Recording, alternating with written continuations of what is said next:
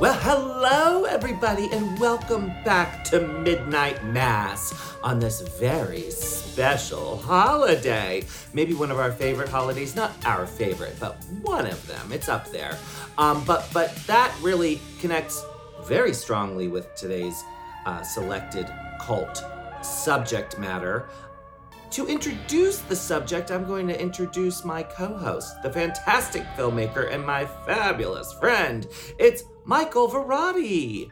Well, hello, Peaches, and I cannot wait to pack up the kayaks and the van and take a trip to Camp Crystal Lake with you today, because that's right, campers, we are celebrating Friday the 13th. The OG, the original. You can put on your hockey masks if you want, but I think that you should probably don a cable knit sweater in honor of Pamela Voorhees and the movie we're celebrating today. Yes, and for those of you who are listening to this way after we've released it, just so you know, we are so fucking on it that we released this on Friday the 13th. How cool is that? Oh my God. And I have to give credit to Michael. Rarely do I have to do this, but I do have to do this. It was Michael looked ahead in the calendar. He said, Peaches, there's a Friday the 13th coming up. We should do a special podcast episode. Now, Michael, good thinking for sure, but I wish you had given us more than, a week's notice. Basically, Michael and I pulled this episode right out of our assholes. I know, and the funny thing is we do tend to be very ahead of the game. We have recorded most of the season in advance, and then we were just like, oh shit, because neither of us look at calendars with regularity, I guess. We just kind of overlooked. But I'm glad we did. And, honestly, in celebration of this amazing horror iconic film, I think that this is one of those touchstone movies that changed the conversation. Yeah, and I think you and I, with this episode, realized that the Friday the 13th cult is so massive, and its impact, the film's impact, it goes beyond one film, obviously.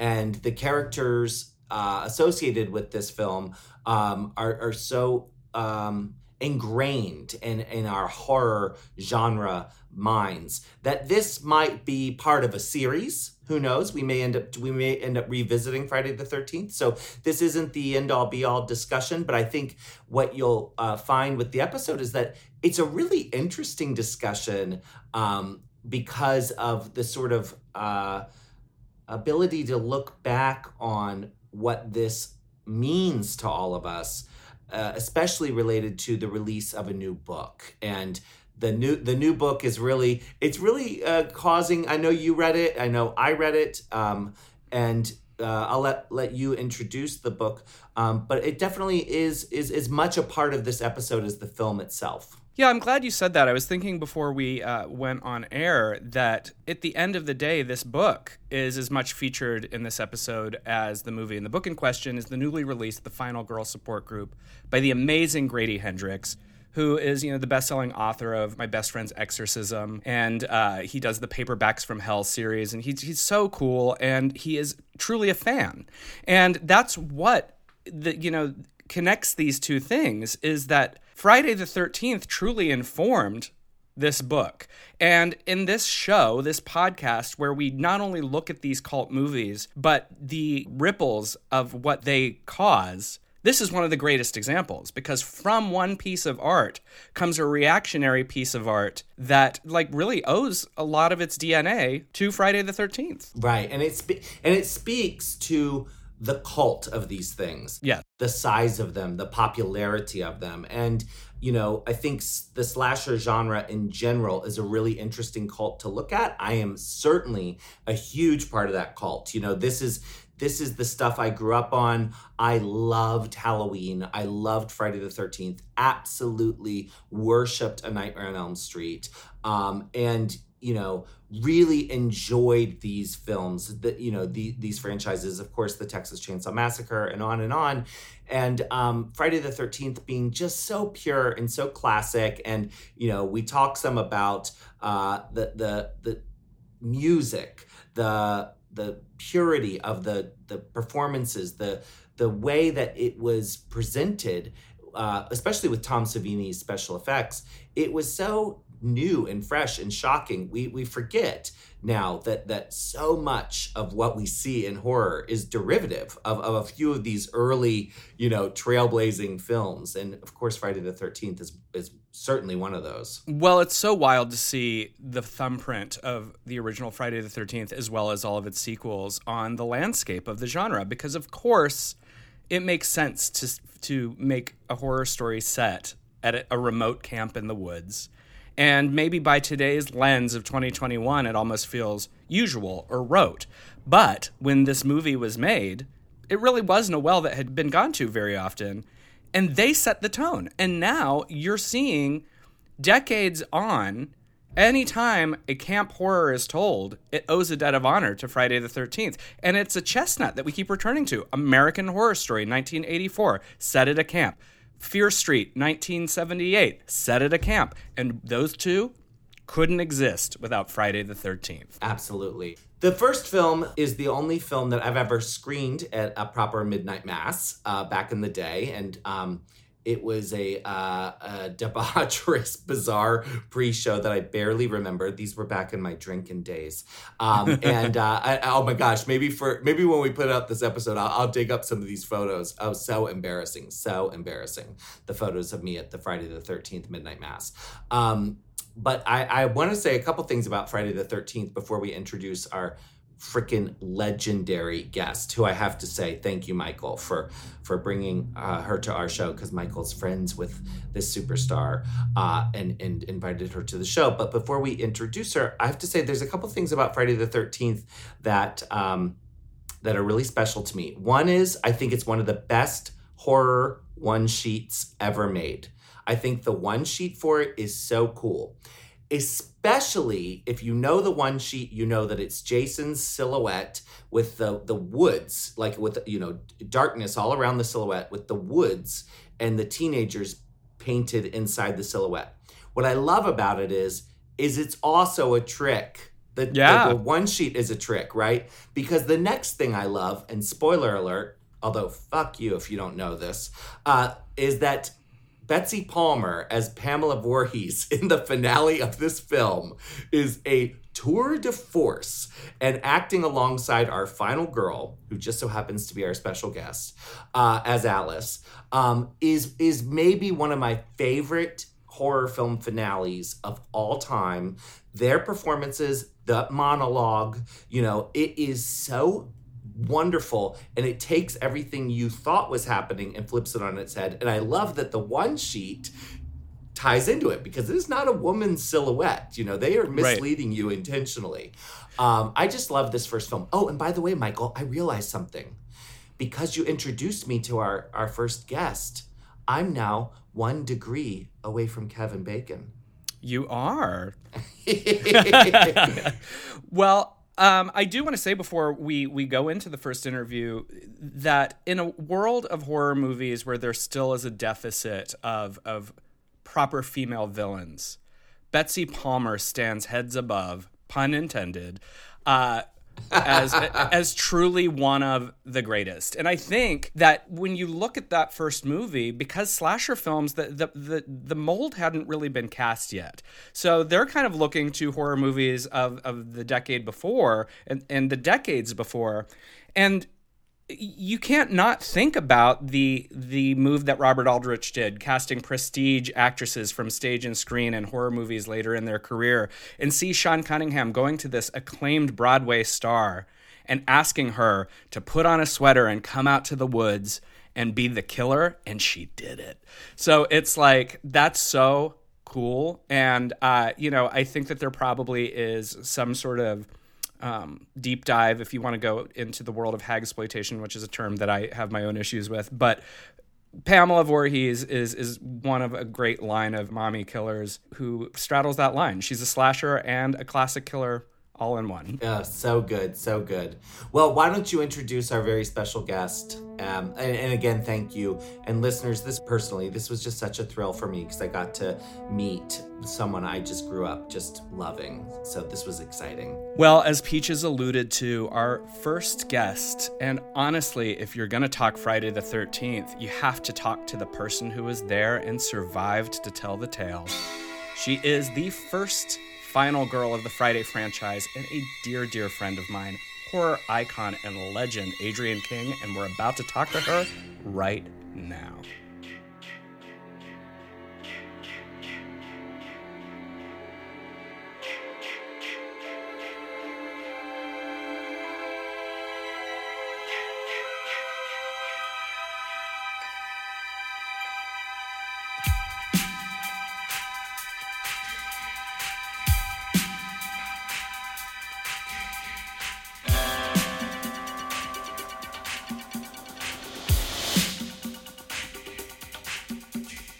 Well, listeners, I am so excited to welcome our next guest because not only is she a horror icon, a final girl, and the sole survivor of Camp Crystal Lake, she's also an accomplished painter, a master sommelier, and now the narrator of an audiobook. Please welcome to the show the legendary Adrienne King. Yay! Hi, Adrienne. Yay! Thank you. Thank you, Michael Verratti and Peaches, my loves. It's so wonderful to be here with you all. It's so exciting to be able to sit and talk to you, especially this week, because this episode is coming out the week of a Friday the 13th. And I know that's always a special time in your house and in the hearts of fans. And I guess it's a good place to start because this year is 41 years of Friday the 13th. And I mean, really, when you think about it, did you ever expect that you would, 4 decades and some change later, still be talking about this movie? Of course. Oh, I had to. I couldn't resist. Considering we ran out of money a few times and it was just a little baby independent horror movie with very little, the script was 82 pages. So, we were adding as we were going. I was collecting continuity Polaroids off the set to make a collage just in case we never finished the movie. Being an artist, I figured I could take pieces of my script and the Polaroids and make a lovely collage, proving that, yes, indeed, I was in a horror movie that everyone forgot about. But nope, here we are. Surprise. Surprise, surprise. What a trajectory, though. I mean, it's got to be gratifying.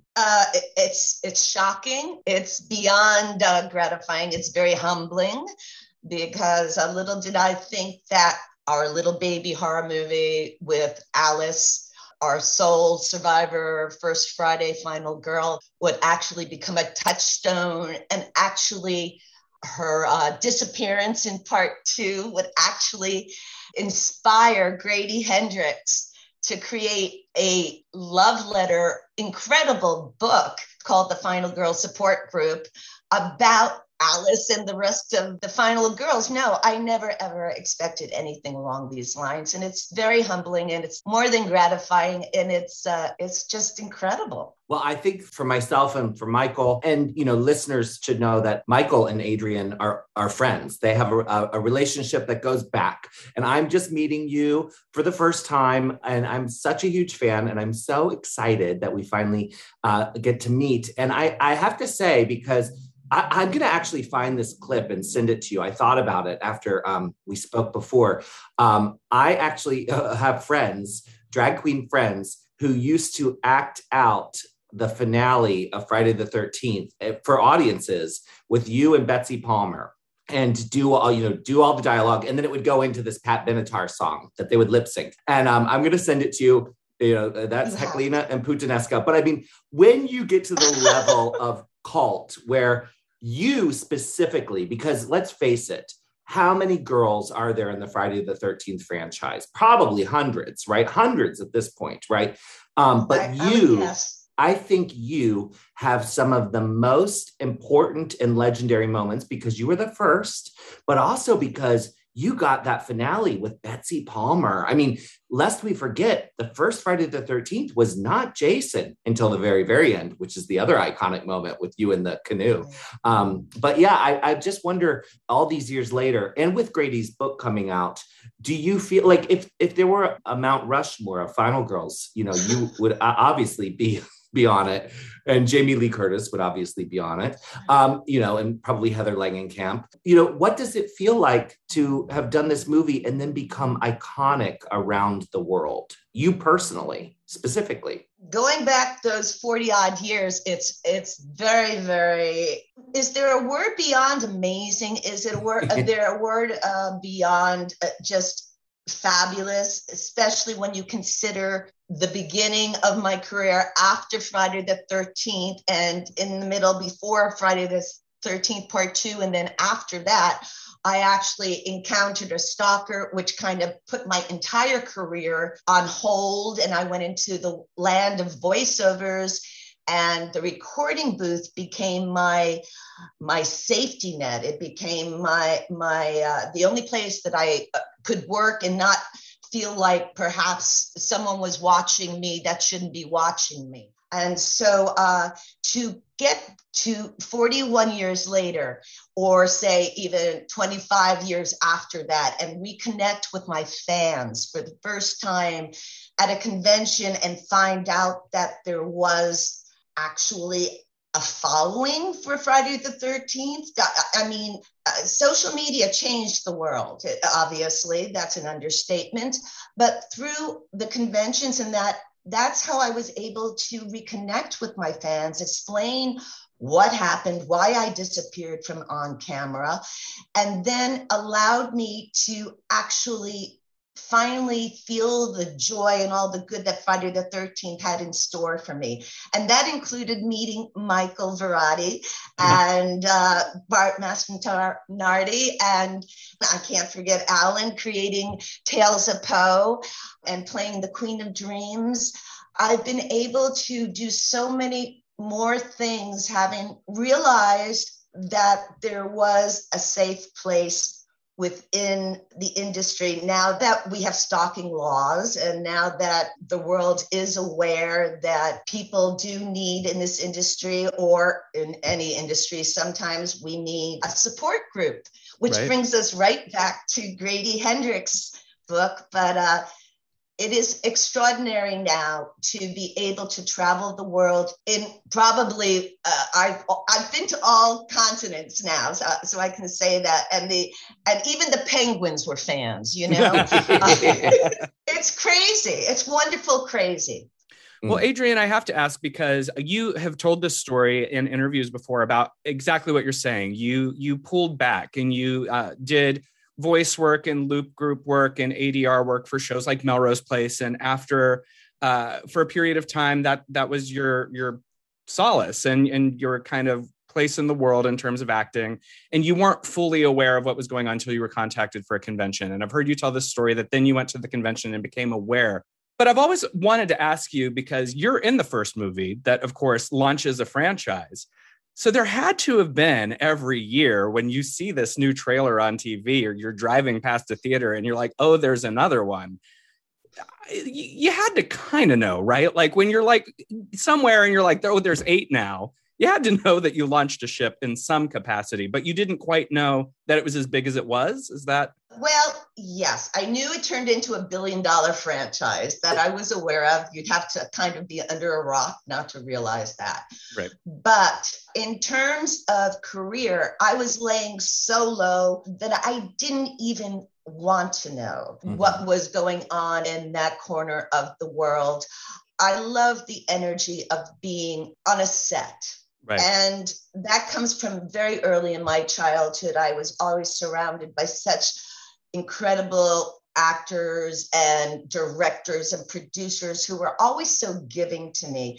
And as a child, I just soaked it up, and it becomes almost like a drug in terms of, once you feel that, you want more and more. So I had to find a way. I was not going to allow this one demented, psychotic, insane person to take away all the joy and the passion that I had for the arts. And so I fell into my painting as therapy, but I always knew I wanted to remain in the business. And so my agent said, okay, we'll totally, you did your own voice work for years. I worked with Mel Blanc before when I was a kid. I worked with Burgess Meredith. I've worked with some of the best voiceover people, and like you said, looping for 7 years and whatever. But it wasn't until Peter Bracke, who wrote Crystal Lake Memories, found a way to unearth me through a friend of my husband's, that explained to me that there truly was a 3-generational fan base for Friday the 13th that included me. And I was like, oh, really? And that was very surprising. So he was the one who encouraged me to go to my first convention, which was the Chiller Convention in New Jersey in 2004. That's the first time I met Bart, and he had students with him. And all I can tell you is I was so blown away because it seemed like thousands of people. And it was January 6th. It was freezing outside, and people were lined up around the hotel outside or the convention center and all the way up the escalators, I remember. And I didn't even have one 8x10 to my name. They had to run out to Kinko's and get 8x10s to sign. So you can well imagine it was brand new to me, but as soon as I felt safe, and I didn't know going in how I was going to feel, because this was a big deal for someone who hadn't been on stage for so long. But Peter Bracke really assured me that my fans adored me and wanted to know. They needed to know what had happened to me because they would care, and it would make a difference in my world. And sure enough, when I did share some of the story that day, and I remember Betsy being on stage with me, Betsy Palmer, going, "What? You had a what? A stalker?" And it's like, when did that happen? And it's like, oh, Betsy, please, and it was like, I shared enough of it that I could hear sobbing in the audience. And afterwards, I always say to people, that's the time that I felt that last piece of my heart heal that I thought had already been healed through massive amounts of therapy, but obviously there was still something missing, and my fans did it for me. And so that's why I have this incredible relationship with my campers, because we share in that journey. We've all of us have gone through some sort of trauma in our life. Right. And so I think it's important for me to share the fact that, yes, I went through some horrific times, and parallel to my character, Alice, who survived the unthinkable in a time when she had no support at camp, I was running around doing my thing with no support in New York City, and it was tough. And now life is good. And so I tell people, you hang in there, because we're all survivors. If you're listening to me now, you're a survivor, because no one gets through this life without going through hell. In one form or another, we're all tested. And some of us don't have the support group we need. And it's important to reach out and find people, because we know now through social media, it can be good, it can be horrible. Yes. But if we're careful, and we surround ourselves with chosen people who we know are friends, we know are positive, we know give us strength, then it's beneficial for all of us. And that's really my message 41 years later. I'm here to prove to you that your darkest nights can get better. And just hold on, because eventually the sun comes out. That is such a great message. Yeah. And I have to say, oh my gosh, I have so much to say about what you said, because everything you're saying, I'm like really interested in. And I think a lot of people don't understand.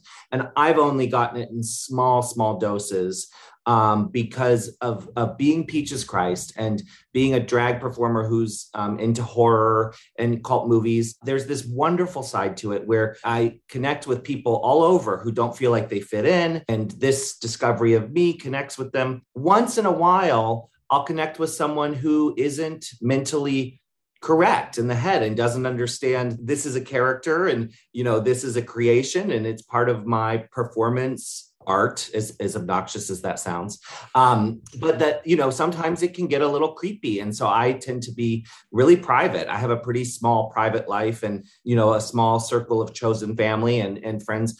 Exactly. You know, and I've had friends, actually, Cassandra Peterson, you know, a good friend of mine who's Elvira, had a very scary situation. And I think what people don't realize is a lot of us who are in the horror universe are exposed to some maybe folks who their wires get crossed about who we are and what we represent, and obsessions kick in, and you know it can get very scary. And I think your story and your honesty about it, I'm so glad that you get to enjoy, you know, the other side of it, that you get to enjoy your fans now and get to enjoy the success of these films.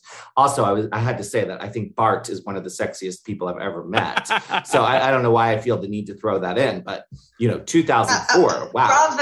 Bravo to that. Right. But I wanted to say, and kind of circle this all around to this really fascinating thing of Grady writing a book that connects so deeply and personal to your story. And, you know, of course, we're talking to Grady, but really, how did it feel for you to meet an author who's written the story that really is about you, essentially? The Lynette character, even though there's a character named Adrian, right? The Lynette character is actually more the real Adrian. It is. There's no doubt in my mind. Grady wrote me a love letter.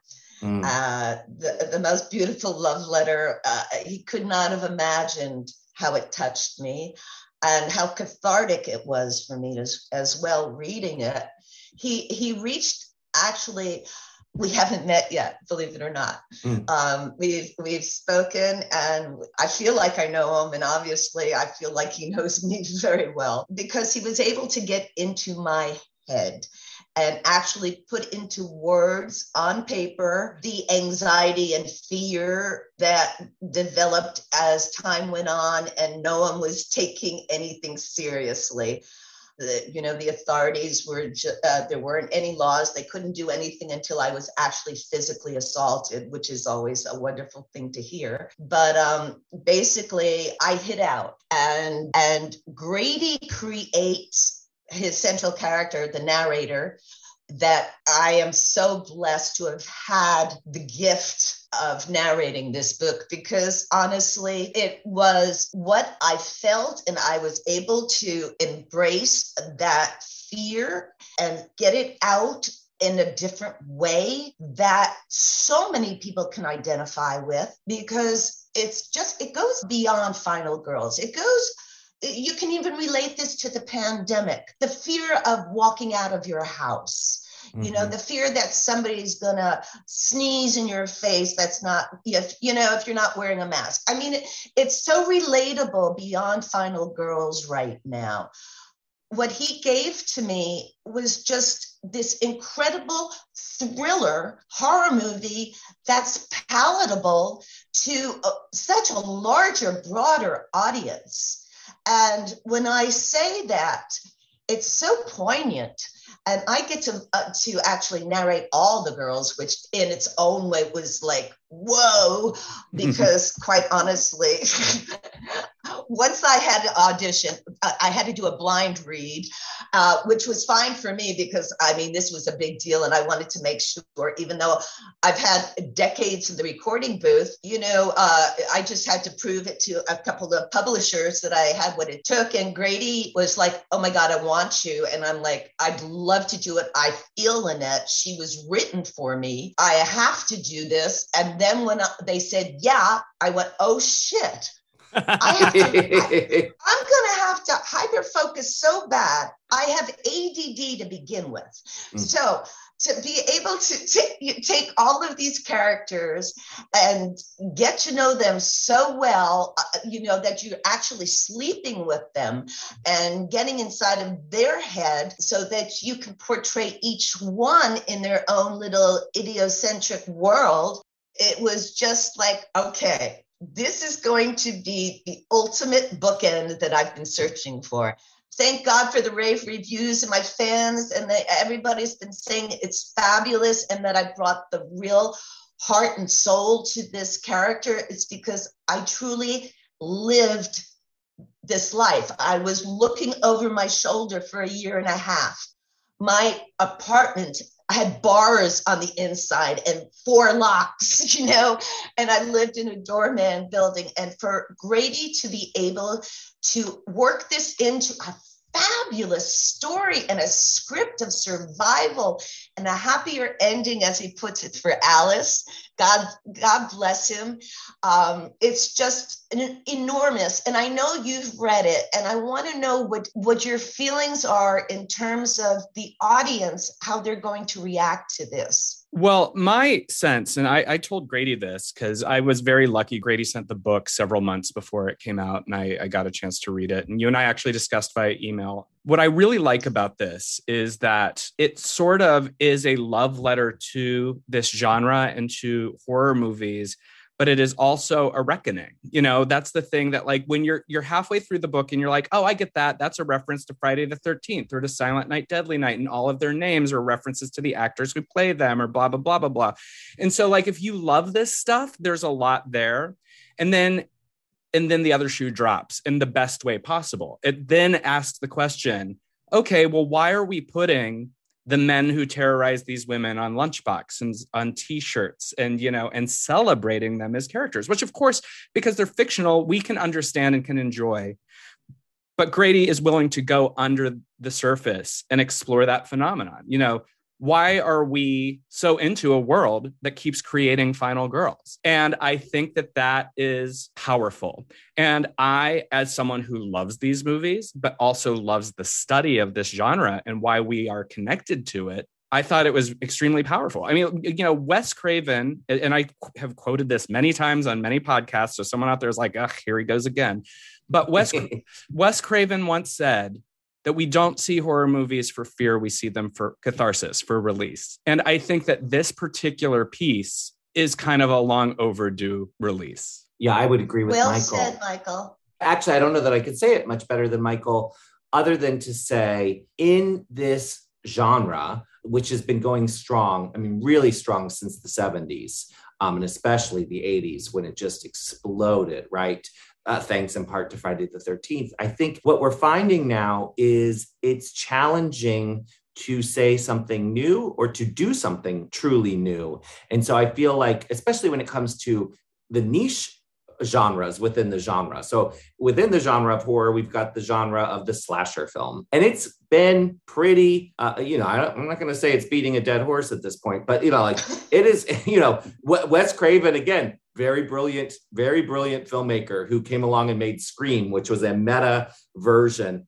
And then, and he did New Nightmare, which was an incredibly meta version, where and I think Grady's book does something on that level where it's a very new idea. And by centering it around the women, there's this sort of feminist celebration of it, but also a feminist question to us fans, who I believe are sensitive, empathetic people, most of us who love horror. It does ask the question, like, but why? Why are we? What is it? What is this fantasy about? And it's funny, Michael, you bringing up that notion that Grady raises about the lunch boxes and the idea of merchandising. And of course, someone like Freddy Krueger or Jason Voorhees is going to, sell more merch, especially when you deal with the target demographic of young boys, right?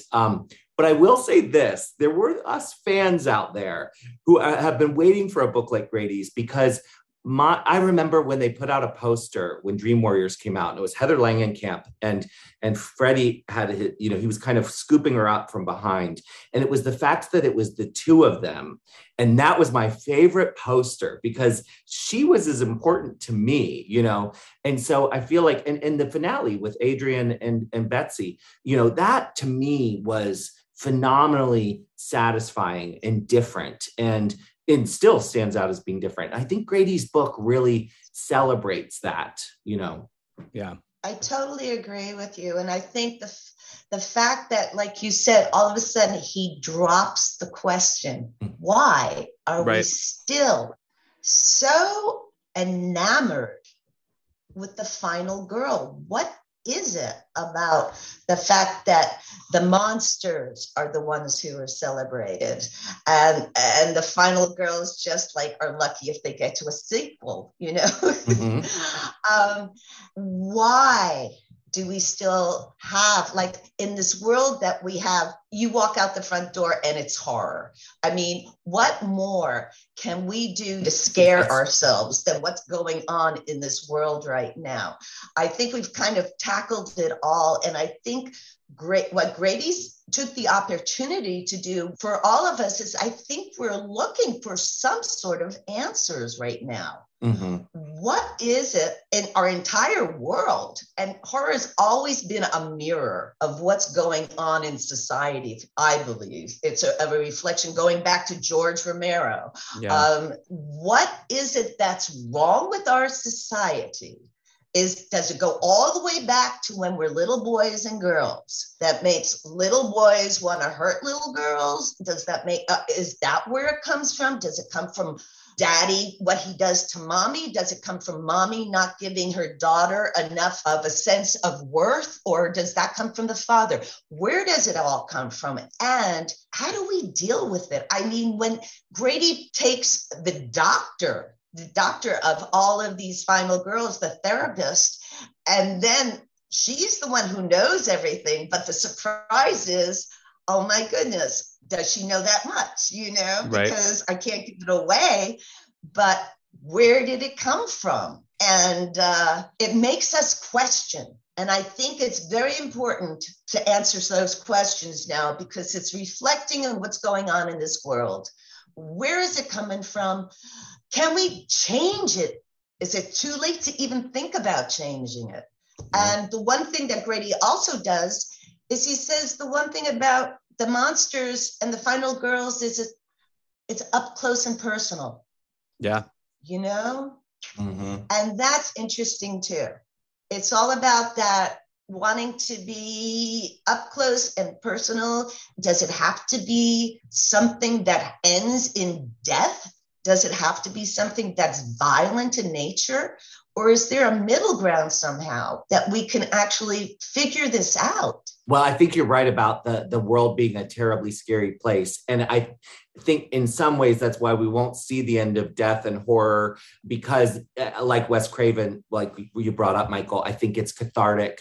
So we are unable to deal with all of the real life horror around us. So tuning into these fantasies and kind of having the worst of the worst played out before us, violently and awfully, is actually how we're dealing with or are psychologically processing the news because, the world is so terrifying. But you brought up sequels and the fact that there are sequels. And so I did want to ask about part 2, because of course you show up in part 2 and what that experience was like, because I know it was unique for you. You didn't really know much about what you were even showing up for when they asked you to do part 2. Right. Well, it was definitely a shock. And in a nutshell, as fabulous as part 1 was, that's how ugly part 2 was. Ugh. So, I was going through, like I said, the stalker kind of emerged very quickly after the first one was released. I really didn't get a chance to enjoy too much.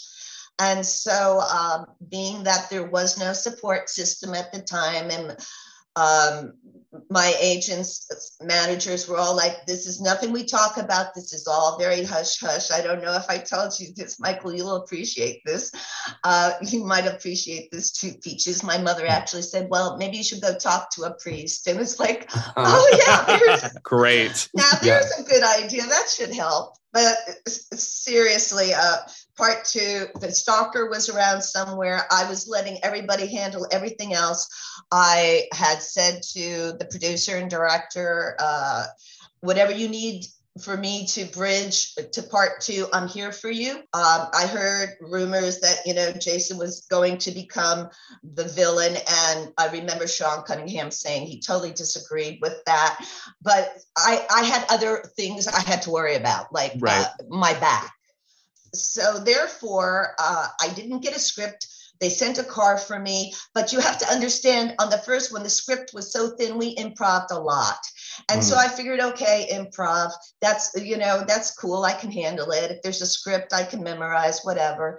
That's how I worked on the first one with Sean. He let me watch my dailies, for God's sakes. It was fabulous. That's a gift to a young actress, Right. And so part 2, I show up and surprise, the movie's already been shot. It's the last night. It's a night shoot. I show up. It's a skeleton crew. I have no clue what's going on. I never even had a wardrobe fitting, which explains that horrendous Kelly Green monster outfit they had me in. Seriously. And like I said, I get there and Steve Miner says, okay, you're on the phone and you're talking to your mom. Go. I'm not exaggerating. That was it. Wow. Then we get to the shower and they want me to literally strip and like, you see the clothes flying, right? It was like, no, I didn't do that on number 1. I'm not doing it on number 2. Come on, man. And then, then I get into the shower. They want it. Okay, no, we're not doing that either. No, they tried every trick. Quick. It's only let's go. And like I said, skeleton crew. The props guy wasn't around. The fellow who's supposed to check the prop master, he wasn't there. Well, that explains the terrible contents of Alice's fridge. Like, I have to say, just briefly here, when you open the fridge, I'm like, what the fuck? She's got like 2 bottles of milk and what? Like, it's like and Lender's bagels. And Lender's bagels. Oh, and a head. Right. Yeah. And there's a head in the fridge. No, and then the whole cat thing, that was improv. You're hungry, what am I supposed to do with this? And then seriously, the first time that it's people say, what Jason attacked you? Well, no, there was not a Jason to be found. I'm guessing the guy who didn't check the prop probably shoved it in my face and it did not retract. So I had a hole right there on my face that they had to aim for the second time. The good news is that little piece of film shows that it was totally a flesh wound, because my whole thing all these years is Alice was not killed. How did Jason find her? It was a post-traumatic dream, and God knows I've had them and I know how lifelike they are. And I've always said Alice is alive and well, living in the woods, painting and drinking fine wine. And that's always been my story, because I never got a script where it said Alice is off, Alice dies. I mean, nothing, no proof. And so now I have proof, perhaps, that Alice may be alive. Oh, how interesting. Wow. Yeah, we'll save that for later, though. Okay. Well, Adrienne, I have to ask, while we were talking about the Final Girl support group, we talked about how both this is a love letter and celebration of fandom, but also a reassessment of fandom, and how important and impactful that is. And one thing, since you went to that Chiller Theater event in New Jersey in 2004, you have been able to see is just the sheer devotion of fans. And I know that you've had some really, really wonderful experiences. And to the degree that you did an event, a few events where you got to return to the camp to meet some of your fans. Could you tell us about that? Sure. Stacey Lee and Chris Carver, who are my managers, were able to talk to the Boy Scout leaders who run the camp where we filmed, Camp Novi Bosco, which is in Blairstown, New Jersey. Beautiful camp. And the Boy Scouts have kept it immaculate. And she was able to convince them that it would be a win-win if they allowed and charged our campers to come and see where Friday the 13th was filmed, because everyone who's a fan would love that experience and be very, very grateful. And meanwhile, the Boy Scouts would earn a ton of money. And so, yes, the first weekend we went there, I believe we made $250,000 for the Boy Scouts. Wow. That they shared with neighboring camps. And it was just like I said, a win-win. The campers were so happy. Everybody felt like they were reliving their childhood, including me. It was just incredible. The nostalgia. I just felt like I was right back there in 1980, running around up and down. It all looked exactly the same. It's called crystallaketours.org or .com. I'm not sure. And I'm going back the end of this, the third weekend, I think, of this month to go back to camp again. And this time it'll be with Ari. So it'll be the first time we're both back there to recreate the canoe scene. And everybody gets to do photo ops with us down there. And the best part is that you get to watch Friday the 13th at night as the sun is setting on the lake. And the crazy part for me is that the first time I went there, to be watching that movie and remember that the last time that I left that beach, I didn't even know if we had a finished movie or not, if you can believe that, That's so wild. Because after that, they had to wait for the film to see if they captured all of this. And we tried 3 times to get to that part. And the last time was the second week in October. I still have my 1979 date book and all of the stuff because of the collage. Remember that collage? Yeah. So I have all that stuff in a box that I found when I moved up here to Southern Oregon. And sure enough, it says like October the 12th, which was a Friday, was the last time that I was in that lake and pulled into the water. Oh, wow. So and there I am watching the finished movie with 200, 300 fans on the beach. It was just the most surreal, full circle moment one could ever imagine happening in their lifetime, that is magical because when you left the beach, you probably didn't think you'd ever be back to that beach, right? Like it was one and done and, but then to have all of that magic come full circle. Now you mentioned that you're up in Oregon now. And one of the things that some of the fans may not know, some of the campers, although I'm guessing a lot of you do know, that you're actually responsible for creating a Crystal Lake wine. I am. And it came out of nowhere. It wasn't on my vision board or anything. I've always loved fine wines. Michael can attest to that. He does. and I married into a family who loved even finer wines. So I traveled the world and learned so much about wines. And then we moved up to wine country in Southern Oregon.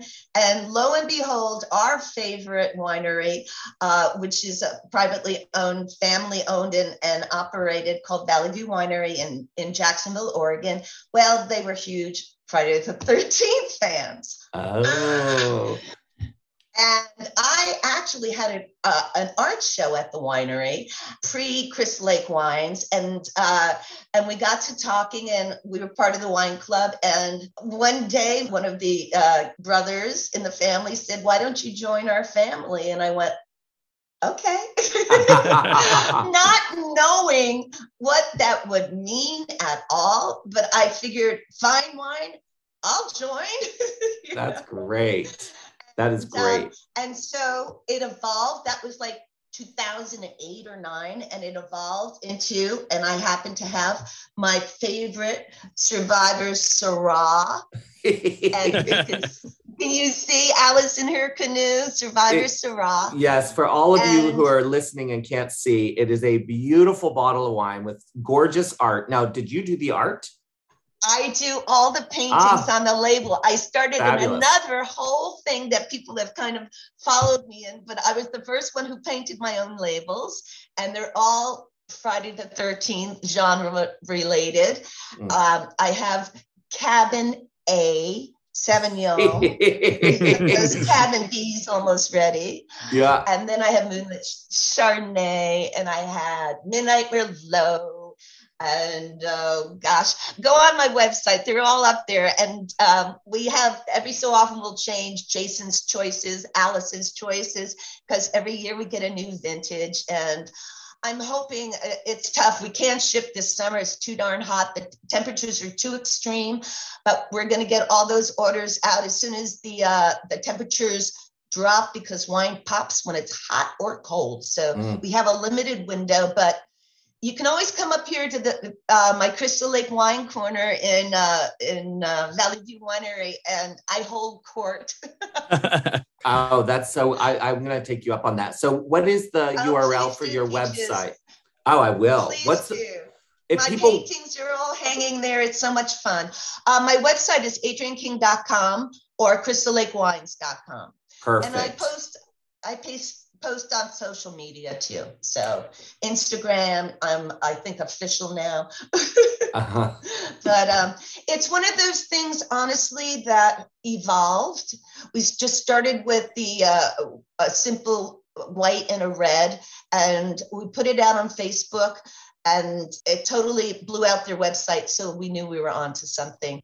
And now it's just been word of mouth because we don't have to spend anything between social media, word of mouth, because the wine is so fine. Well, this week is all a great week to raise a toast, especially with Crystal Lake Wines, because it is Friday the 13th. And for listeners who have been paying attention, we usually release it Tuesday at midnight for a Wednesday debut. But you probably noticed we debuted a little late this week, Thursday at midnight for Friday the 13th, because of course we're here with Adrienne to celebrate. And because it's Friday the 13th, it's not just a celebration of the movie of yesteryear, but I hear, Adrienne, that you have news about something else that came out today. Today. So, remember when I told you that Alice was alive and living in the woods and drinking Survivor Syrah and painting her beautiful paintings? Yes. Well, not only did Alice narrate, or Adrienne narrate, the Final Girl Support Group. Sometimes I get them confused. Alice has all the best qualities of Adrienne, not vice versa. But here we go. Alice, it's reported, will be making a comeback this evening on YouTube in a little fan film that I'm not allowed to mention right now, but can I tell you what it's called? You can, if you feel comfortable sharing. Well, now you can't divulge until Friday the 13th, anyone who's listening. All right. So it's called Jason Rising. Ooh. All right. Now, all I can tell you is you're going to be so happy, and that's all I can tell you. Well, I just love that because you said it's a fan film and that this is you. Like you said, you love to connect with your fans. You love to connect with the culture. And as we know, or people who follow the kind of ongoing saga of Friday the 13th, the franchise itself is still held up somewhere in legalese. But the fans love these movies and they love these characters. And if you want new Friday content, you don't have to wait for Paramount. We've seen Womp Stomp Films make things like Never Hike Alone and Never Hike in the Snow, which I love both of those. And I know you know who's behind this one, Michael. Is that them? What? Congratulations. That's so cool. That's so cool. Well, and now Jason Rising, and they get to celebrate Friday the 13th with Alice and Adrienne King, and we're so glad that we got to as well. That's it. We're just a miracle. I think we, the Midnight Mass audience, the cult of Friday the 13th, the agenda we need to push is give us back our Alice. And, I think we can campaign for that. We got to see Laurie Strode return later in life, and we now know that Alice is alive and somewhere in the world. So give us back our Alice. We need that movie, the feature film. So Adrienne will be back on set in no time. Absolutely. Well, here's the thing. These are very, very creative. The fans, and like you said, Womp Stomp, James Sweet from Red Crow Films, very devoted, passionate filmmakers. You may not know their names, but obviously they're coming up the ranks, and the script was really quite fine. So like you said, we don't have to wait for the big studios. And plus, between you and me, Michael and Peaches, Hollywood's never going to let me play on the big screen anymore. So I'm satisfied. I'm very satisfied to be where all my fans can have the ending they're looking for, or at least the sequel they're hoping for, because every other person in my line is going, I cried so hard. It was so unfair when Alice died in part 2. And I said, no, wait, hold on. It only took 40 years, but she's coming back. So, you know, in that case, I'm very happy about that. But look what I did get as a gift also from Grady. I got to voice all of these incredible women in the final support group, and a couple of men too, which is pretty fun. Hollywood will never let me be part of that game either, and that's okay, because I got to narrate that at Blackstone Audio here in my backyard in Ashland, Oregon, which is home to Oregon Shakespeare Festival. I love being up here. I can always fly down to LA if they invite me, but I'm very content in my own little world here. And I just want everyone to know it's all just so beautiful. You just take your passion, see where it leads you, and you'll always be surprised. This was a gift I never expected. So I am joyous. And I think I don't know if I said this, but I never expected my bookend to actually be a book. I'm just so overjoyed between having Grady's book and having this fan film that came from the love of the fans. You don't beat that. The people who make the decisions in Hollywood are bankers. They're not moviegoers. I mean, if they are, they don't care about what the movie is as long as it makes money. Right. My fans care about the story that they've grown up with, and it's wonderful. It's just a wonderful, again, another full circle for Alice. Absolutely. Or Adrian, whoever you want. Well, and as we, say goodnight and thank you for joining us and giving us your time, it's such a great note to go out on, this celebration of fandom and celebration of you. And I just want to remind listeners, because this is what Midnight Mass is all about, this worship, this love, this celebration, that yes, that part 6 said Jason lives. Well, life told us that Alice lives. And that's what we're here for this week. That's so sweet. Happy Friday the 13th, Adrian. Thank you for joining us. Michael, thank you so much. And Peaches, thank you. I can't wait until we can all do this together and do a real hug instead of a virtual hug and pop some Crystal Lake wines. Yes. Oh, I would love that. All right. Well, thank you so much.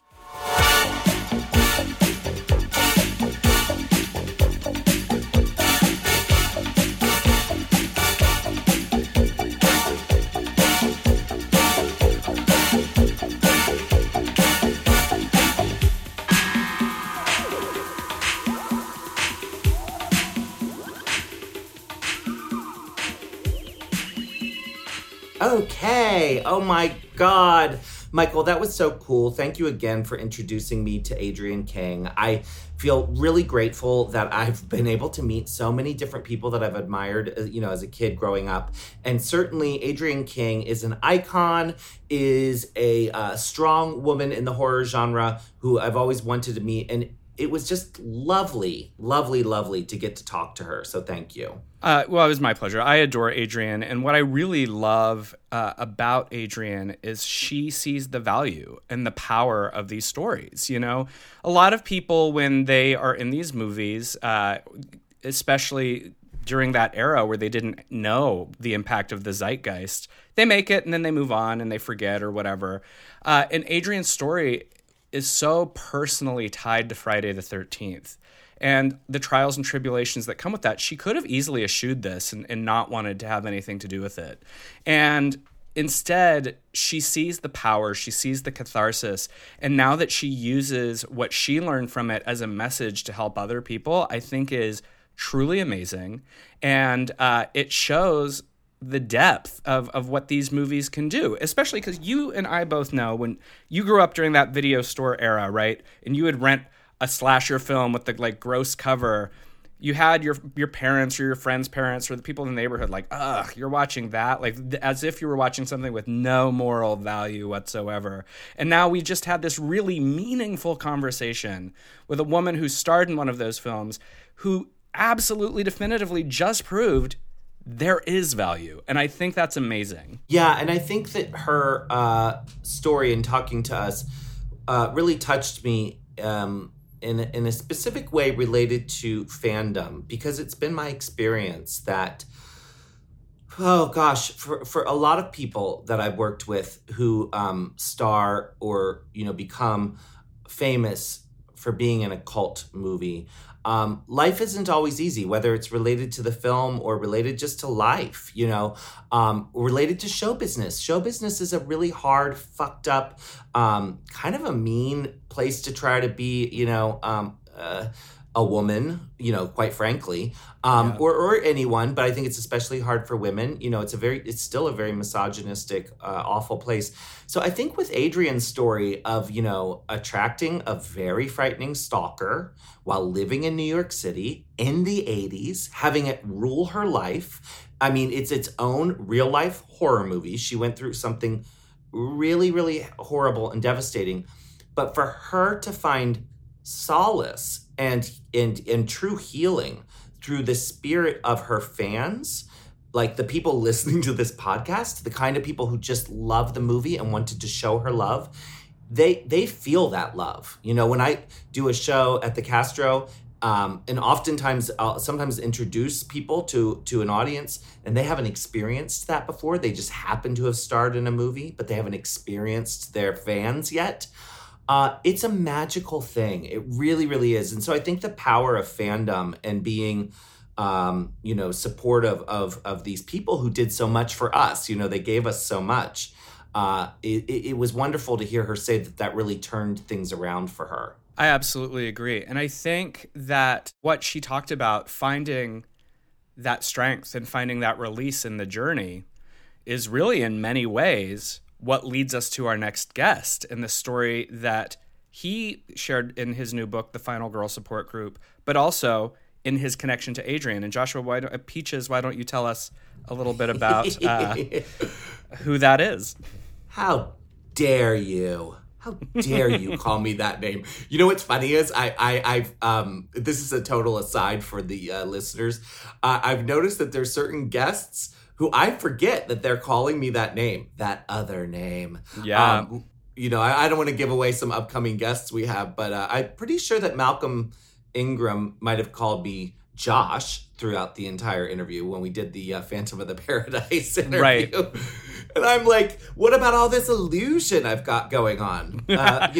It's funny, too, because when, I'm catching up with my parents, I find, when I'm telling my mom that we've been doing something, I literally will switch back and forth between names for you and not even think about it. I was like, well, yeah. Joshua told me and Peaches said. And it's just so... I think it's one of those things where I unlike a lot of drag queens, I actually do go by both names, right? So, there are certain drag queens I never really call Jinx Jarek. I just don't, I never done that. So anyway, that's a total aside. I thought it was funny. Hopefully you enjoyed it. Back to the show. Yes.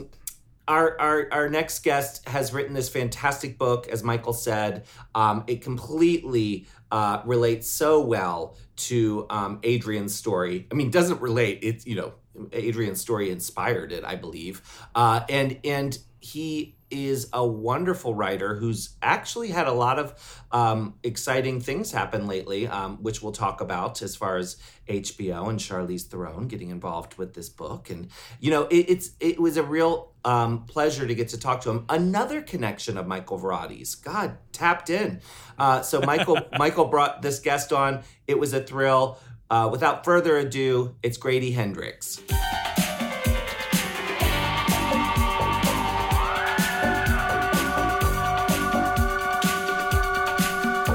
Greetings and welcome back, listeners. Of course, you cannot have a cult without the members who make it up. And luckily, we are now going to be joined not only by an avowed Friday the 13th fan, but a best-selling author, journalist, public speaker, screenwriter, known for such works as My Best Friend's Exorcism, the Southern Book Club's Guide to Slaying Vampires, and the recently released The Final Girl Support Group. Please welcome to the show, Grady Hendrix.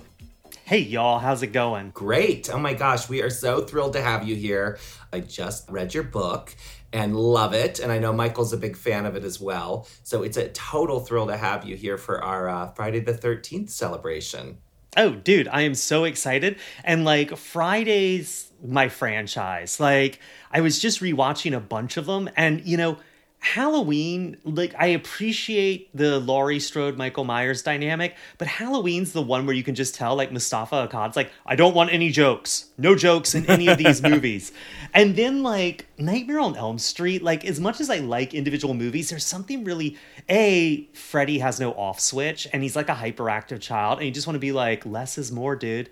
But B, there's something, it's sort of the squickier franchise, like Freddy's always like, putting his hand up between people's legs and, bad touches and licking faces and coming out of people's bodies and stuff. And I feel like Friday for me is like just firmly right between those two poles.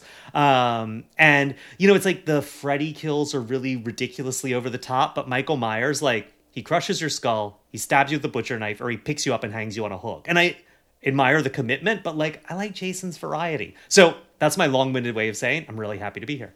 Yay! Well, I think that then it begs the question, do you remember when you first really engaged with this movie? Because it seems like very much part of the DNA of what you do now, especially based on the loving exposition you just gave about why you like this franchise.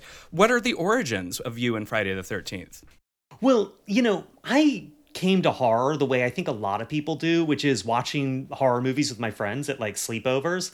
And so we didn't really do the slasher franchises so much. I realize now, like the Nightmare movies were coming out, the Friday movies were already being made fun of, and the Halloween movies, Halloween went on such a long hiatus after 3.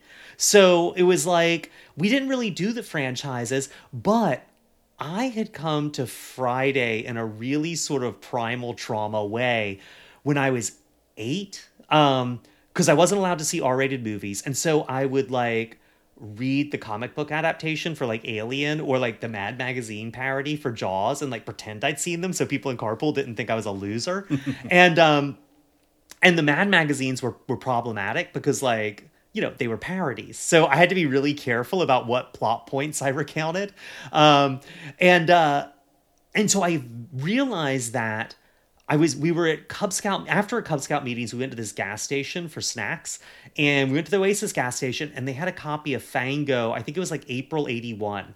And it's the one with Ms. Voorhees' head on the cover from Friday Part 2. Classic. And so I convinced the Scoutmaster, like, it's reading. I could use my snack money to buy a magazine. And I was obsessed because they did a whole feature just on the opening of Friday Part 2. It has Adrian in it, and, it's got the killing and all that, and the Pamela Voorhees' head in the fridge. And I remember even then being like, my mind was blown. Like, here's a character from a previous movie, and she's in this one, and she survived all that stuff, and they're just killing her off in the first few minutes. And are you guys going to talk to you're talking to Adrian, right? Yeah. Yes. Yeah, have you asked her this story about shooting that scene? She and I have talked about it, and I think that we'll definitely be bringing it up on the air.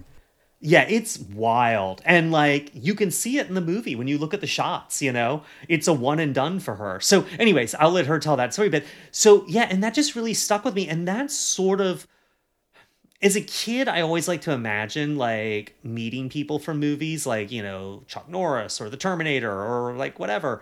But this was the first time I imagined someone's life off screen, because between the end credits of Friday 1 and the beginning of Friday 2, this whole life existed for for Alice Harding. And so that really stuck with me. And that was a really primal thing. So yeah, that was a big deal for me.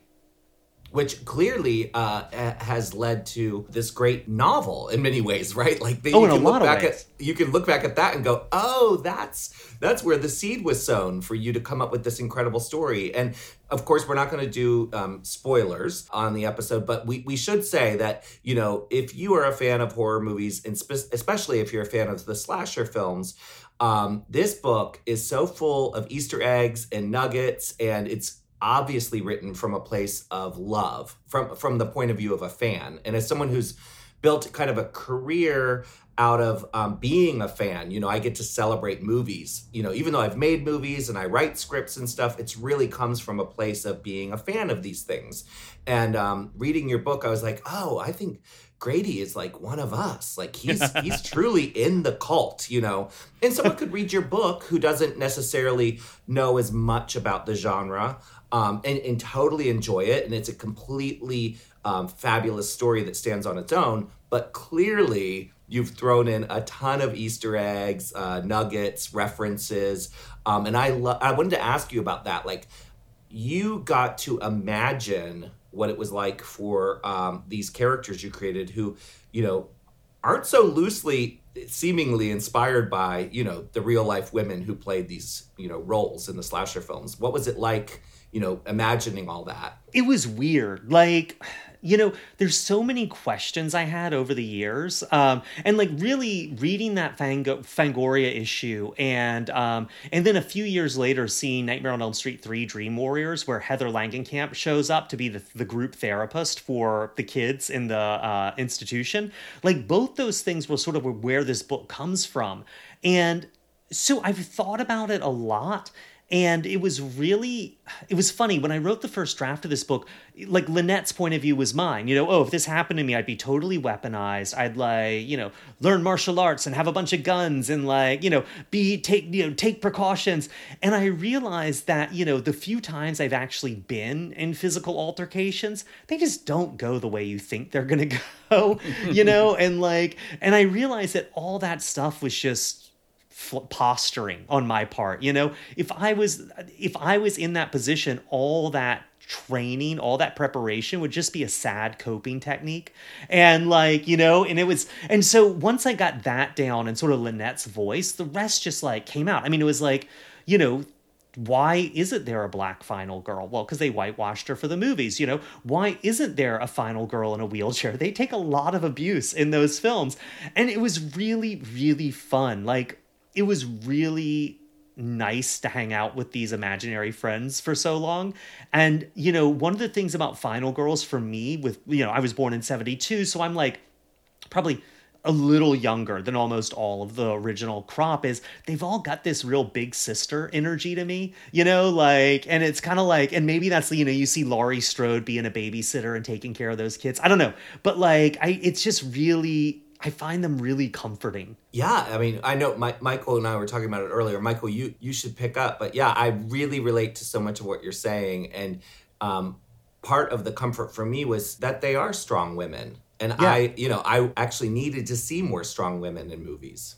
Well, can I say something? Sorry, I know, Michael, you want to say, I just want to say something really quickly. But see, that's the thing, though, with them. I'm not sure they are strong women. Like, I feel like they're not particularly better than the other people in the movie. I mean, I love Carol Clover's book, Men, Women, and Chainsaws, but I don't think there's any... That's what I kind of love about them is they're all strong. Everyone's strong. Like, do you know what I mean? You right. Just, like, these are just the women who don't give up, who don't stop, you know? I don't know. I'm not trying to, like, pick nits. I'm not saying you're wrong, because I totally know what you mean. But I just mean, like, there is something about it where it's like, if you just dig deep, you've got that, you know? That I really like. No, and I think that's a really important point because, you know, we talked about how you came to this movie. You became obsessed through a Fango article and then sort of retroactively revisited.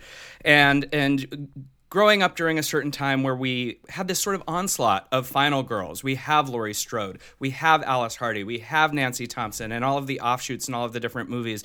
And we as horror fans tend to celebrate them in a certain way. And what I think is really important about the Final Girl support group, and what I told you when you so graciously sent me a copy of it to read, and that I'm still thinking about months later, is how you not only created this book that's an Easter egg-filled celebration for people who love these movies, but as I told Peaches on the phone earlier, it's sort of a requiem and a reckoning for our obsession with Final Girls as well. Because I think that you also beg the question about why we're obsessed with this violence that's visited upon these women as well. And you're sort of asking horror fans to take a knee and look at it from a different viewpoint than we do from the sheer popcorn entertainment of it all. And I feel like that I assume was very deliberate, but could you talk a little bit about that switch over? Yeah, well, it's funny, so I'm actually rewatching Scream right now because someone wants to do an interview where we talk about the entire franchise. So I'm like, okay, it's a chance to watch them all in a row. And after writing this book, watching the opening of the first Scream movie is really hard. That is, Drew Barrymore goes down bad. And it is rough. And Neve Campbell, I'm older now. I think she's probably my age. I think she's a year older. But when I saw the movie, she's my age. Now I look at her in 1996. I'm like, oh my God, you're a child. She's so it's just weird to watch it again. I feel very protective. Right. But yeah, one of the things that really weirded me out when I was starting to write this book is that, the icons, as much as they're the final girls, are also Jason and Freddie and Michael. They're the ones on the merch. They're the ones who were on the posters. But they're the killers. But that's sort of a piece where it's everyone knows OJ, but Nicole Brown Simpson's corpse gets a little lost. Someone was saying to me when I was talking to them in an interview, they were like, well, don't you think it's a little unrealistic that I don't know, that there's this world where there's all this pop culture entertainment's built on these real life murders? I'm like, Jeremy Irons won an Oscar for playing Klaus von Bülow murdering his wife. We celebrate people who kill women. We really reward them disproportionately.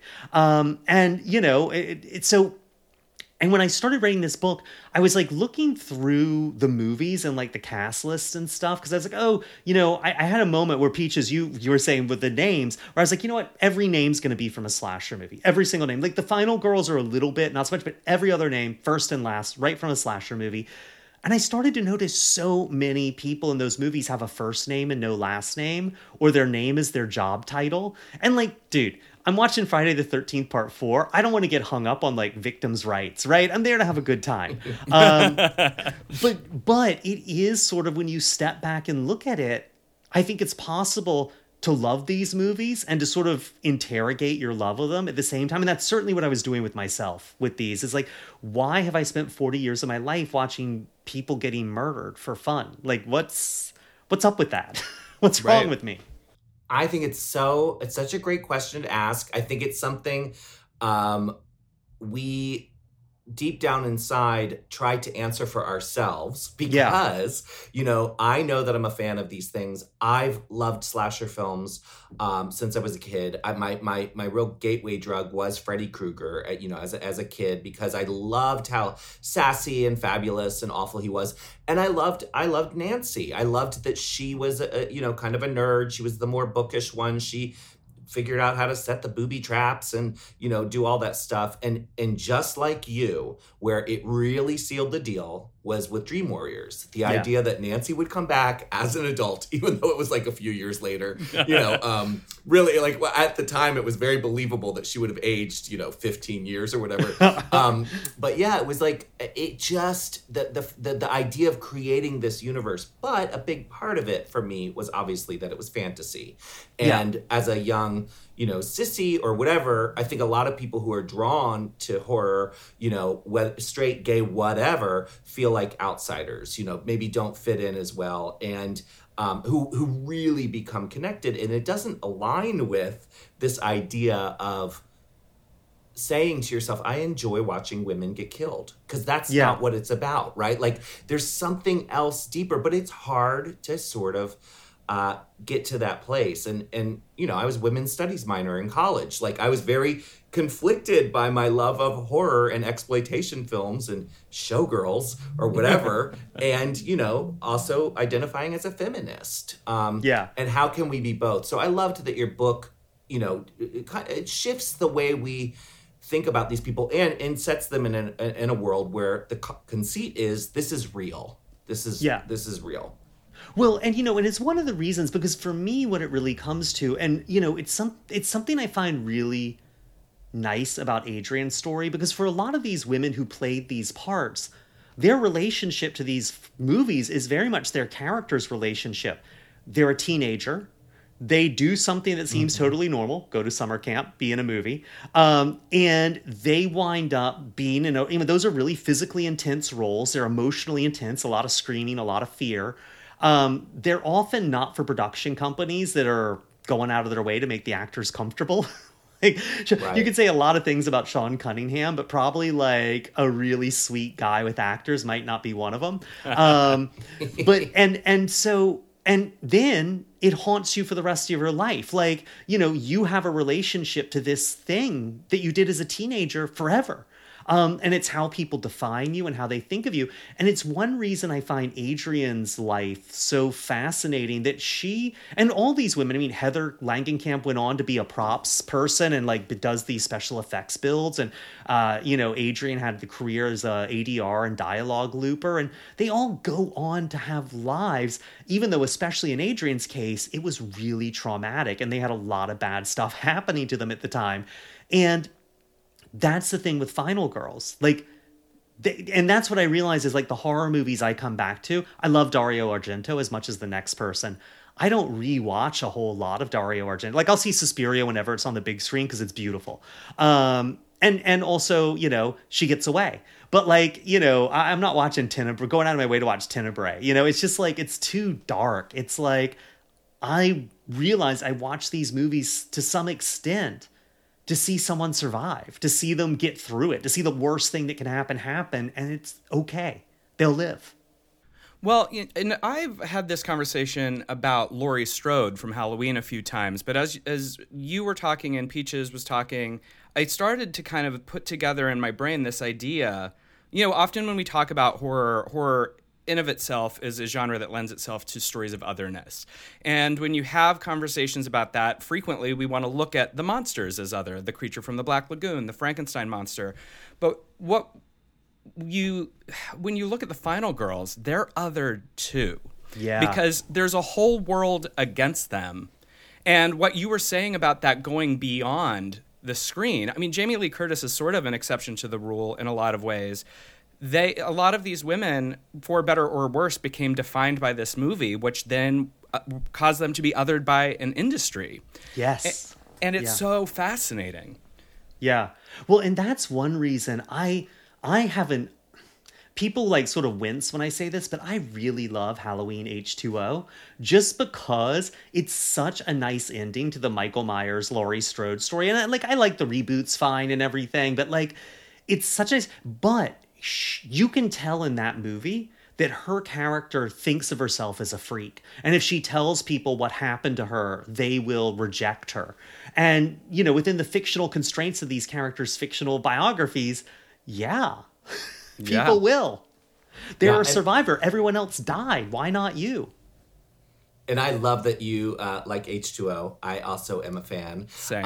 And reading your book, and again, don't want to give too much away, but I think we can say that the lead character, as you described, Lynette, in this sort of way of learning martial arts and really protecting herself and coming up with plans and systems.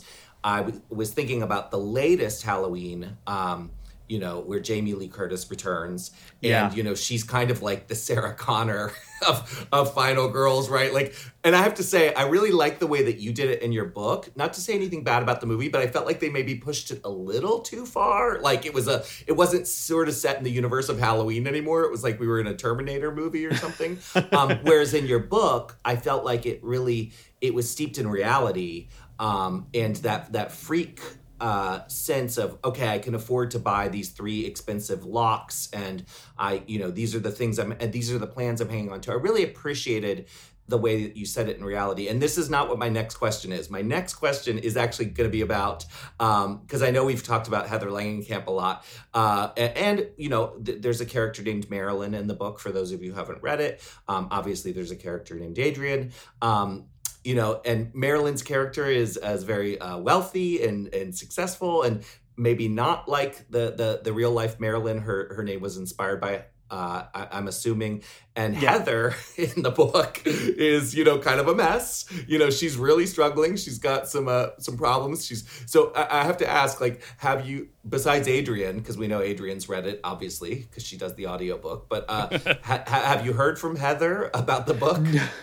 So I did send a copy of the book just recently to Danielle Harris, because Danny's named after her. And it took me a while to get in touch with her, and like it was just hard to get a response because I think she's really busy. Anyways, but Heather, I'm terrified too, because the reason Heather is such a mess in the book is if someone in my dreams was trying to kill me, I would be self-medicating for the rest of my life. That's just reality. And she's a mess, but she was so much fun to write, so much fun to write. And dialogue is amazing. So good. She's so great. And she really has her moment. And so I've been really nervous about sending it to Heather Langenkamp because I'm really worried she won't take it the right way. Also, it's harder to get in touch with her. The other person I really want to get it to is Neve Campbell, but I don't know what her relationship is to the franchise. I know she's doing the new one, but do you know what I mean? It's for some people, I feel like their relationship with the franchise may be a little more arm's length. You know, I get the feeling, I mean, Adrienne has a winery called and does, Crystal Lake wines. She clearly has a comfortable relationship with the franchise. Well, and I wanted to ask about that because this book is clearly inspired by your love of the Final Girls and these franchises, and then your exploration of what that relationship means. And as you're talking about getting in touch with Danielle Harris or trying to send the book to Heather or Neve, we know that you connected with Adrienne King, and Adrienne King is doing and has done the audiobook. What's that like to know that this thing that informs so much of your life, that it caused you to write a book, and now one of the people who inspired it is reading it? That's got to be awesome. Yeah, well, it's weird because, I mean, really, I'm an 8-year-old kid in a Cub Scout uniform in an Oasis gas station looking at pictures of Adrienne in that Fangoria. That is a very direct memory of mine. And I really remember at the time thinking, I wish she had a better story here. And so it's kind of I get to do that. So one is I feel enormously lucky. It's really nice to be able to imagine something and then it kind of comes true. It feels weird. I could just imagine that I have a mountain house, and maybe I would. But the other thing is Adrienne has been so incredibly kind. I was really nervous about sending this to her, and she was just nothing but nice and kind. And it was so better than I thought it would have been. And so when the audiobook came up, I was listening, they were sending me narrators to listen to, and they were all fine. There was nothing wrong with them. They were all good professional audiobook narrators, but it was it was missing something, it was missing a little sweat, a little grittiness. And then I asked Adrienne if she'd done that kind of work. I was oh no, that's what happened. I was why aren't you guys going out to people like Adrienne? She's done voiceover work before. And so then they just called her and offered her the gig. But they wanted her to audition and stuff. So we had to arrange all that and get all that worked out. But it was just it's so nice to have her doing it. You can't buy that passion. For the other people, it would have been a job and they would have given it their all and they would have done a professional job. For Adrienne, I felt it meant something to her personally, and that makes a huge, huge difference to me, and I think to the recording. Having read the book now, I look forward to listening to her read the book as well. And I would say this. I don't know Heather at all, other than having shared an elevator ride once with her while I was, this is a hilarious I was in the elevator with Cassandra Peterson, and both of us were out of drag. We were at a convention in Indianapolis, and they had a special elevator for the talent, quote unquote. And so it was me and Elvira out of drag. And then Heather and Amanda Wyss got into the elevator. And I audibly gasped like a dork because, I could not believe that Nancy and Tina just fucking walked onto the elevator. And much like you, getting to work with Adrienne, this was just an elevator ride. And I have luckily met a lot of my idols. I audibly gasped, then nervously told them how much I was a fan and how much I loved them. And you could tell they were having this sort of reaction of shit, we're stuck in the wrong elevator with this loser, and then Cassandra Peterson, God bless her, can tell that these two aren't responding the way she thinks they should respond. So she starts saying, oh, no, you don't understand. This is Peaches Christ. This is Peaches Christ. we're here for the convention too, and they don't recognize Cassandra. So I'm like, yeah, and this is Elvira, and then Heather and Amanda very much lit up, and we saw each other throughout the convention. And I honestly stayed nervous. They were the two people that I was so excited to meet. And I only had that one moment, but Heather was so warm and so friendly. And my sense, based on, one thing I want to say is your book in so many ways is this marvelous, wonderful exploration that I think Wes Craven first kind of introduced to the world with New Nightmare. This concept of a story steeped in the real people's lives. Of course, in your book, these are women who survived, just so the listeners understand, they're women who survived these scenarios in real life, and then the scenarios were turned into movies or franchises, right? Yeah. A New Nightmare, it's a little different. They're the stars from the movie. But it's exactly what you described earlier, where this thing, being in this movie, it's like surviving the trauma. You're carrying it with you for the rest of your life. And my sense is, also based on just watching Heather's documentary, that she very much has had that experience. And even still, I would think that she'll understand where you're coming from. And I do love that character in your book. Oh, yeah, no, thanks. And I meant to say also, I forgot, the other person I was in touch with who I gave the book to who really liked it was Caroline Williams from Texas Chainsaw 2, Stretch. And she's been great. She's one of those people. Adrian corresponds with very long emails, and Caroline's one of those women who does it's a 1-sentence email, but she means the sentence, which has been funny. But no, it would be great to do something with her. There was some interest from Good Morning Sunday to do a thing with all the Final Girls and talk about Final Girls, all that, which was great. And Caroline was going to do it, and Adrian and Danielle, that was when we first reached out to her. And everyone seemed on board. And then it just, these TV things just evaporate. It'll happen, that would have been fun. You know that's coming, especially based on the news. Which we should ask you about, when did you find out that the book was going to be turned into a television project? Well, so it's a weird story because I wrote this book in 2014 and I've rewritten it a dozen times since then.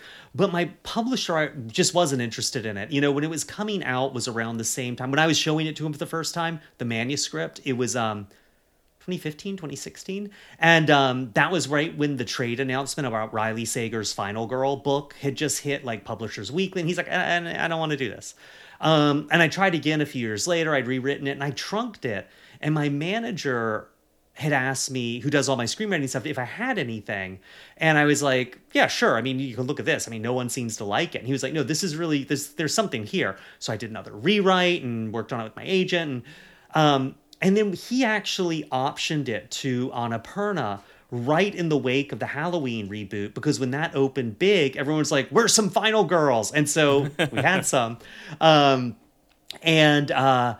Then we just could never get it to work with Annapurna. We just, we really tried, and we found some writers, and it just wasn't coming together. And they were great about it. I mean, they did a lot of work with us, but off that option is how we sold it to a publisher, to be like, hey, this is an option, and so the option expired, and that happens, the check cleared. That was good.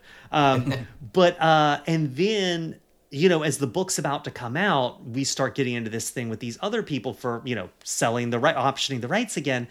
And man, this HBO deal was just grueling. It was 7 weeks because, there was me and my reps, and then there's Charlize Theron and her reps and her production company, Denver and Delilah. There are the Machetes. There was HBO. There were all these. It really was. I just talked to one of the producers involved in it, and we've all got this sort of I feel like we're all those guys on that mountain in the Andes, and we just got rescued, and we're all trying not to talk about our friend we ate. We're all just we've been through something together, and we're just not talking about it. Well, maybe you need a support group for the Final Girl support group. Exactly. And it's funny. I really love support groups, so it was I've been in a few, so it's it was really nice to write about one that would works. So when we started the conversation, we began with the love of Friday the 13th and how it got you here and this amazing book. And I'm so glad that we've spent time just kind of peeling back the onion of Final Girls and all of these things that inspire you, because ultimately that's the ongoing legacy of movies like Friday and Nightmare and Halloween. And I guess that what I would like to ask you is why? I mean, in terms of why, I know that you look at something like Friday comes out at the beginning of the 80s and changed the zeitgeist. Yeah. And we see all of these other slasher franchises come out, and we hook onto these ideas. And clearly, you're obsessed with it enough to carry it with you through the years to write a book. Peaches is obsessed with it. I'm obsessed with it. All of our friends who love these movies and worship these movies. But it is a kind of a specific avenue of horror, right? It's not Hammer. It's not creature features. It's not Jaws. It's the beleaguered girl who has to survive the night. And I'm just curious, as someone who I kind of consider now an expert on Final Girls, why do we keep returning to this? You know, I think it's one of the things that I think is really interesting about where we are culturally right now, to sound like a completely pompous ass, is that people are so self-conscious about franchise entertainment. And I feel like it's not really franchise, but there's something to the formula. It's why some people are super devoted to professional wrestling. It's why some people are I don't know really if they are anymore, but super devoted for soap operas. I mean, my grandmother, when her stories were on. Like, that was it. Or why, like, I don't know if y'all remember Gothic romance novels. I mean, those books follow such strict conventions, and there's something about these pieces of entertainment that, like, they follow real rules, and you can replicate them with minor variations over and over again. They're fairy tales almost. They're bedtime stories. We want to hear the same stories again and again that we heard when we were a kid. Like, whenever we all encountered that thing that's ours, we encountered it in an age when, like, that piece fit our jigsaw puzzle. And now as adults, I think we return to that with that sort of tell me a story. And I want it to be the one with the monster and the girl who gets away. And, and I want it this time to be on a ski resort. Like, we want it to be different, but not too different. And there's so much comfort there. And I find something really sweet about the fact that the story we keep returning to is the one where the girl gets away. I love that. And I think, I think I could talk to you forever. I hope we can have you back on the podcast in the future. But before we let you go, I do have to ask, because this is the Friday the 13th, celebratory cult dedicated podcast. We know there are a lot of movies and a lot of kills. So 2 questions. What is your favorite of the franchise? What is your favorite film of the Friday the 13th franchise? And what's your favorite kill? Okay, I'm only answering this if I get y'all's as well. But so my favorite movie, hands down, is 2. And it's funny, I went to rewatch it about 5 years ago because I just hadn't seen it since I was a kid. I've seen the other ones and I just had never, and I realized I'd never seen it. I had it so ingrained in my mind from reading the magazine and then knowing about it. And I'd seen like clips of it. I'd never watched it all the way through. And it is a legit good movie. Like, it's, within its confines of being low budget and all that, like, it's head and shoulders above one. Like, Sean Cunningham cannot. He's not a director. And it's so well done. And like, I really like Baghead Jason. I think he's terrifying. But I have to say, in terms of kills, and it's only because there's a Return of the Living Dead link, is in 5 when Spider from Return of the Living Dead, whose name is an actor completely eludes me right this minute, gets killed in the outhouse, the like porta potty. I love that just because it's him I think his name's Demon in Friday 5. And I'm just like, it's like seeing an old friend. And I was so sad to see him go. So it's the kill I always remember. That's Miguel Nunez, right? Yeah, Miguel Nunez. Thank you. Oh my God. Yeah. Wait, so y'all, what are favorite movies, favorite kills in the franchise? Peaches, take us away. Oh gosh. I mean, I feel silly now because I probably, for me, it's definitely between 1, 2, and 6. guess I would still say 1 because of Betsy and the final act of the film. So I'll stick with part 1, but I totally agree with everything that you said.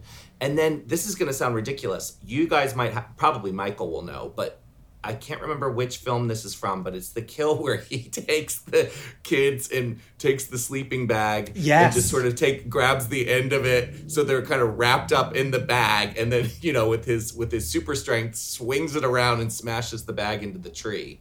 Is that 6? 7? 7. Okay. Yeah. I knew. Yeah. Of course Michael would know, you know. It's like, yeah.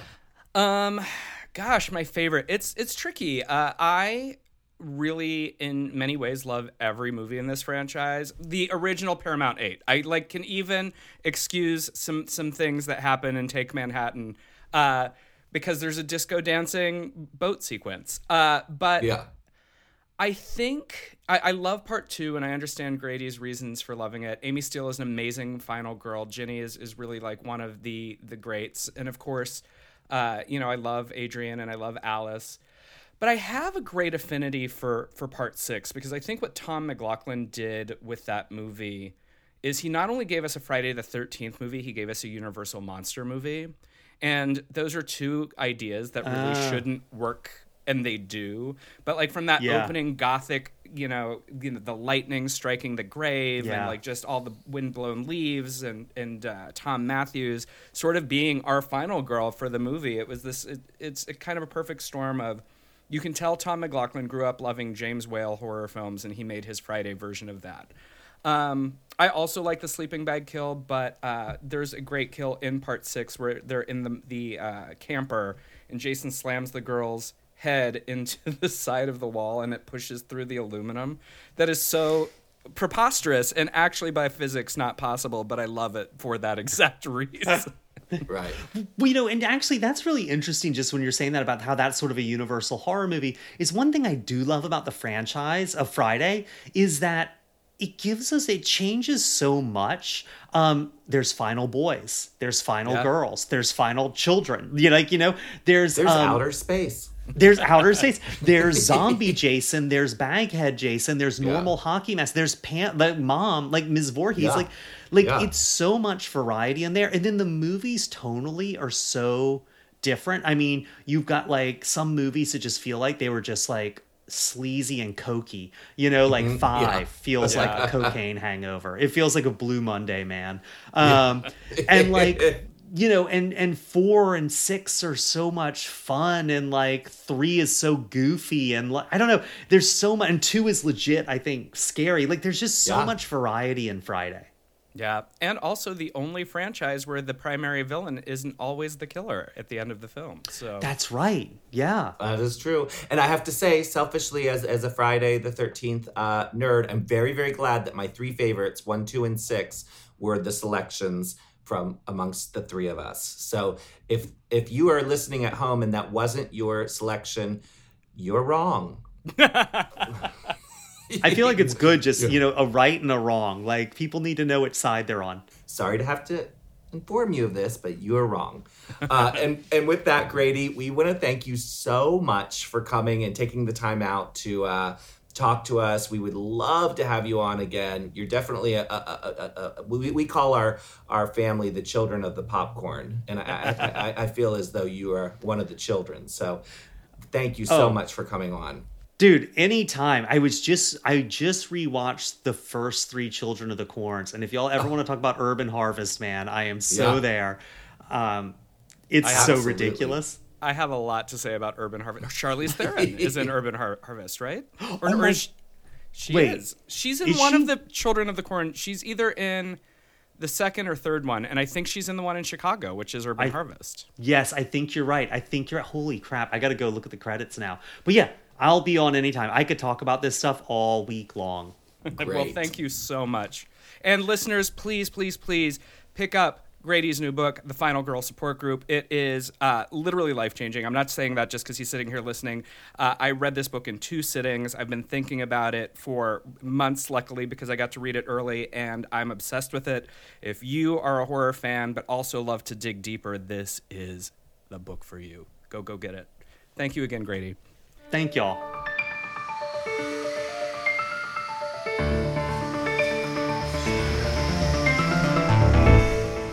And that was our conversation with Grady Hendrix, which I cannot even, one, say enough great things about this book, but two, I really love that through his fandom, Grady has sought to dig deeper and explore what it means to love these things. And in a way, it just shows how much he loves it, you know, because some people like, it's just watching it is enough and that's good. And he's like, no, I need to understand the sociology and psychology of what drives me to this material, which on the outside could be and seem kind of dark. And I love that. I love it. Yeah, I love the book too. I thought he was just wonderful. Someone that I would just like want to talk to forever if I could. You know, he's just really great conversationalist and just has really great and interesting ideas. And especially enjoy how he has put the final girls in the spotlight. They are, like you said earlier, they are getting this moment, you know, that they don't normally get as the final girls, you know. And I think it's been really interesting watching and seeing Jamie Lee Curtis especially have this sort of like very late in life explosion of a whole new franchise built off her character, you know, not, you know, it's not Michael Myers. These new movies, this whole thing is built around, you know, Laurie Strode, you know, as a senior citizen. Holy shit, that is amazing and wild. And I love that we're finally saying, yeah, fucking hell, the final girls are where it's at. These are the characters we really care about. I mean, I do care about the slashers and stuff. They're the fun. They're the you know, the sort of great antagonists of this stuff. But it's the women that have held these stories, the fighters that, you know, Grady writes about so eloquently. Well, I do think, you know, credit where credit's due. These characters, as you mentioned earlier, for those of us who are in the know or the nerds who have been embracing this all along, we always kind of loved them. You know, you told the story about Heather and the poster from Dream Warriors. I remember my first Nightmare movies were 4 and 5 because it was just around the time that I was becoming aware of them. And so I had so much younger than you, Peaches. Oh. You bring it up every episode. And all it's doing is making you older. I guess that's true. Grandma over here. But I had an affinity for Lisa Wilcox as Alice because she's the final girl of both of those movies. And I remember, especially because in those movies she takes power from her community and all, I probably later was like, oh, there's a queerness to this that I relate to. But it took kind of entrenched fans to really attach to those characters because the marketing was always the monsters. It was always Freddy. It was always Jason. It was always Michael. And in his prescient meta way, we owe a lot of the shift to Wes Craven, I think, because, you know, you talk about how he shifted Heather back into the spotlight for New Nightmare and said, no, this is part of her journey. And even more so in Scream, what really kind of, the main character of Scream is Neve Campbell. It's Sidney Prescott. It's not the killer. I mean, because the killer is like a rotating door of, Agatha Christie whodunits, but she's the constant, which was sort of really a first in any horror franchise. And so I love that natural progression of us over 4 decades kind of getting hip to like, oh no, we should be paying attention to this girl, you know, whoever she may be. And if you relate to that at all, I would strongly encourage you on this Friday the 13th to treat yourself to Grady's fantastic book. I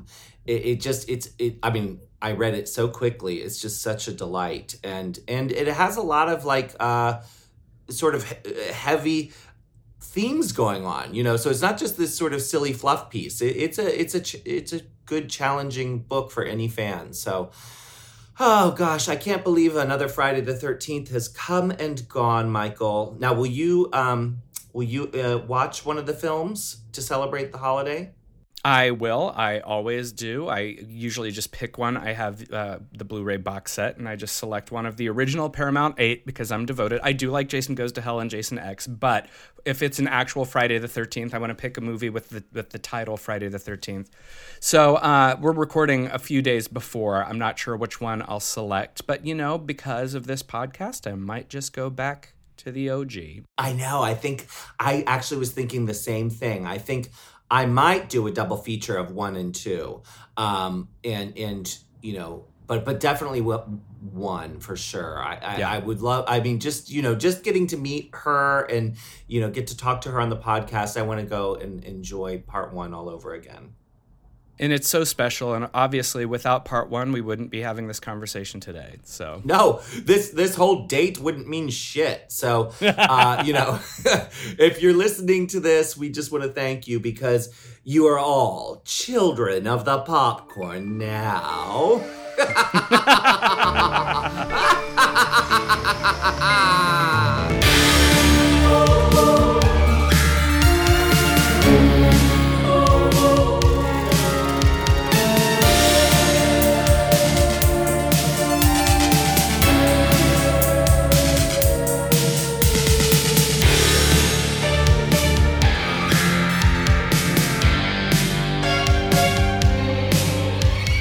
Midnight Mass is created and co-hosted by Peaches Christ and Michael Verratti. The series is produced by Joshua Grinnell, Michael Verratti, and Heather Dunham. The Midnight Mass score and theme music was composed by Andrew J. Sepperly. Midnight Mass is a Peaches Christ production.